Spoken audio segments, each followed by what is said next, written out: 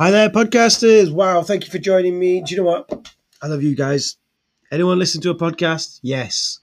YouTubers? Can't be doing with YouTube. Do you want to hear why? Well, let me tell you.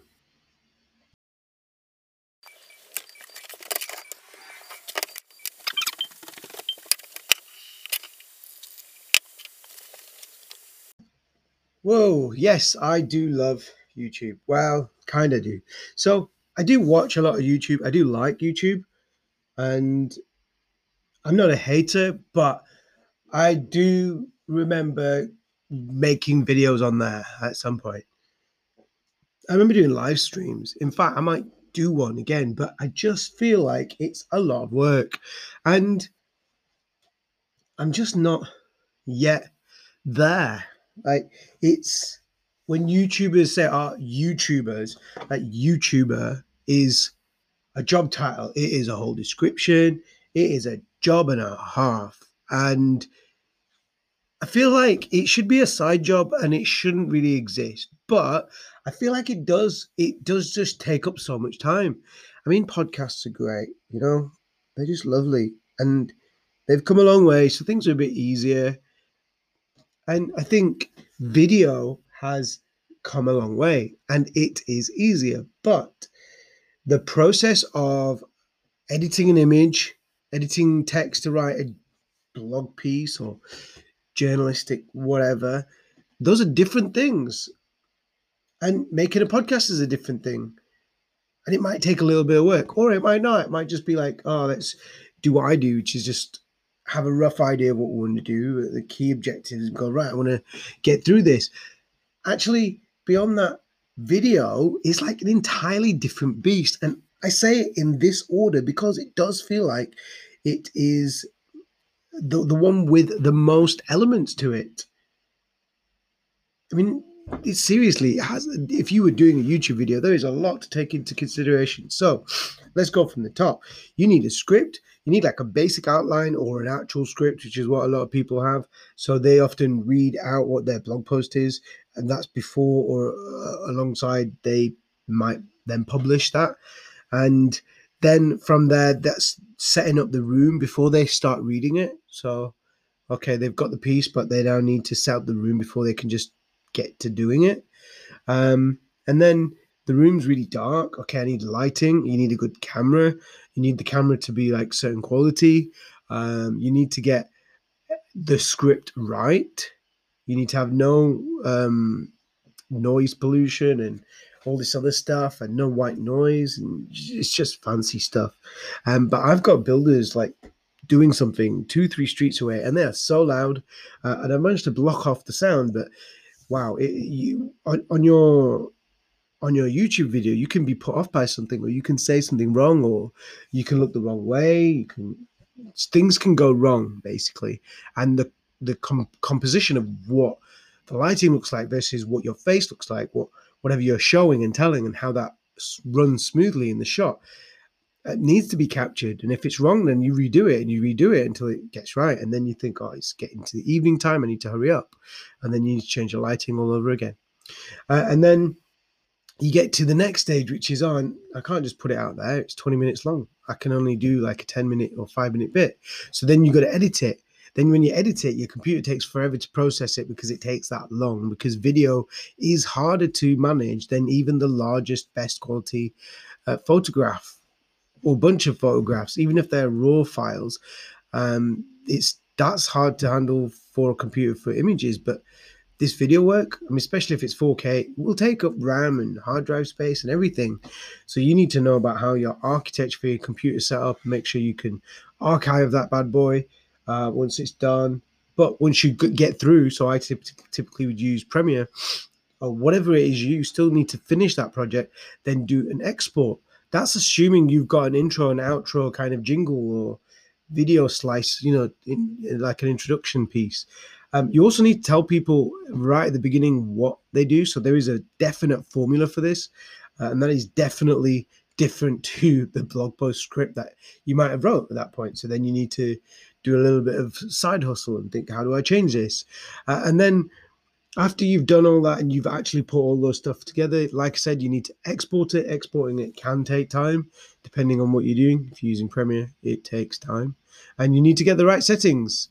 And that takes 3 days because once I did that and I did it the wrong way or I did it the long way. And then when you do it, you need to use Adobe Media Encoder to squish it down to size because it's still very, very large. And then you need to upload it to YouTube if that's what you're using. And that takes an age, mainly because you've got a large file and anything uploading, your upload speeds are less than whatever your download speeds are. That's just like normal if you're in a house. So if you're in an office environment, that should be different. And once you've uploaded it, have you got yourself a graphic? That not just a title, you need a title for that piece with a description for that piece. You need your socials for that piece, and you need hashtags, or if you're doing that stuff. But you also need a visual branded kind of thumbnail for that bit. Now you need to go and do that, and then when you do that, then and only then can you consider scheduling or posting it. I mean, that's a lot of work. That is a lot of stuff to think about, for one video. That's one video. And that one video, for me, that I would take like a week. So that's a full-time job right there. And I don't think I'm being harsh. I'm saying I'm a perfectionist. I know what's needed and I know what I want. So I go and do it. So it would take me a week. And if you're doing research, a lot of YouTube videos nowadays have a lot of context in them. So instead of doing that, they do 4 videos at one time and they record the various contents for each. So then the editing process is a lot more complex, but put together. So that means you are able to do one a week because your video is richer, but you might get more followers and likes and whatever is to it because the process of which you've made that is telling a story over a period of time. So it is actually far more interesting and compelling than just a normal sit there and talk video. So yeah, really interesting. And I feel like that's where YouTube videos need to be if they're going to be that good. So if you wanted to make one like that, it's obviously going to take you more than a week now just for that one. But as you build up, you might then do what I briefly suggested of doing like a little bit of each all on the go and then trying to pull them together a week at a time. So they kind of overlap in how you're grabbing the content. So why do I not do YouTube video as much, or why haven't I followed through? Because I'm really not there yet. I am so not ready. It's unbelievable. And do you know, if I worked organizationally, I would say I would be thrilled and excited to do it. Would I be able to do it? Would I deliver it on time? I mean, this is going to take time, but I think it's far easier to have a company organization style framework with other people there and build that, because those pieces might be easier to piece together almost. And you might be able to plan ahead to say, yeah, we can do that. If you're a little solopreneur and you're like a social enterprise, I mean, that just got a lot harder because you've got to do it all. So I get it's hard. You shouldn't beat yourself up over it, but you should plan that time in and do it regularly. And I would say if you're starting out, you might want to consider doing one a month. Try and get a couple in a month, but you don't have to stick to that every 2-week rule. And yeah, just kind of take it easy with it and think of them more as spotlights rather than just really great, amazing YouTube videos. But at the same time, do we want those amazing videos? Well, yeah. So that's just takes time. So that was kind of, for me, the reason for why I tried and failed. I think part of it was also one of the weird things. So I'll tell you this because it's relevant to this podcast. But there was once upon a time where I sat down, I was doing these videos. I was like, I'm going to do a video. Yeah, I'm going to do a video. And I would do it. And it would take me like the day to do that one. And that's great. But that's because I wouldn't edit it. And that's possible. But I have a lot less time now. So can't just pretend to be Like, I want to be a YouTuber. I've got other people and businesses and other things going on. So it's like, oh, okay, how do I manage my time? But when I did the stuff, I was lucky enough to have played with it. And I think that's the joy, is to make those time pockets and not feel like they're wasted, but you can learn from it. And one of the things I learned was lighting is interesting. Ring lights are also interesting, depending on which one, they're either useful or not. And um, I just learned about composition of lighting and how I'm just really dull and don't have a lot of space. So I just do it on a wall. And lots of different things are interesting with what content you might want to share. I think the biggest thing that I had a problem with was I was too cheap to buy a video camera. I knew that the laptop wasn't that good. It was just the quality wasn't quite there. So I chose to use an SLR camera that I already had, and I just switched it onto video mode. Now, being a slightly older SLR camera as well, it just didn't have the back LED screen.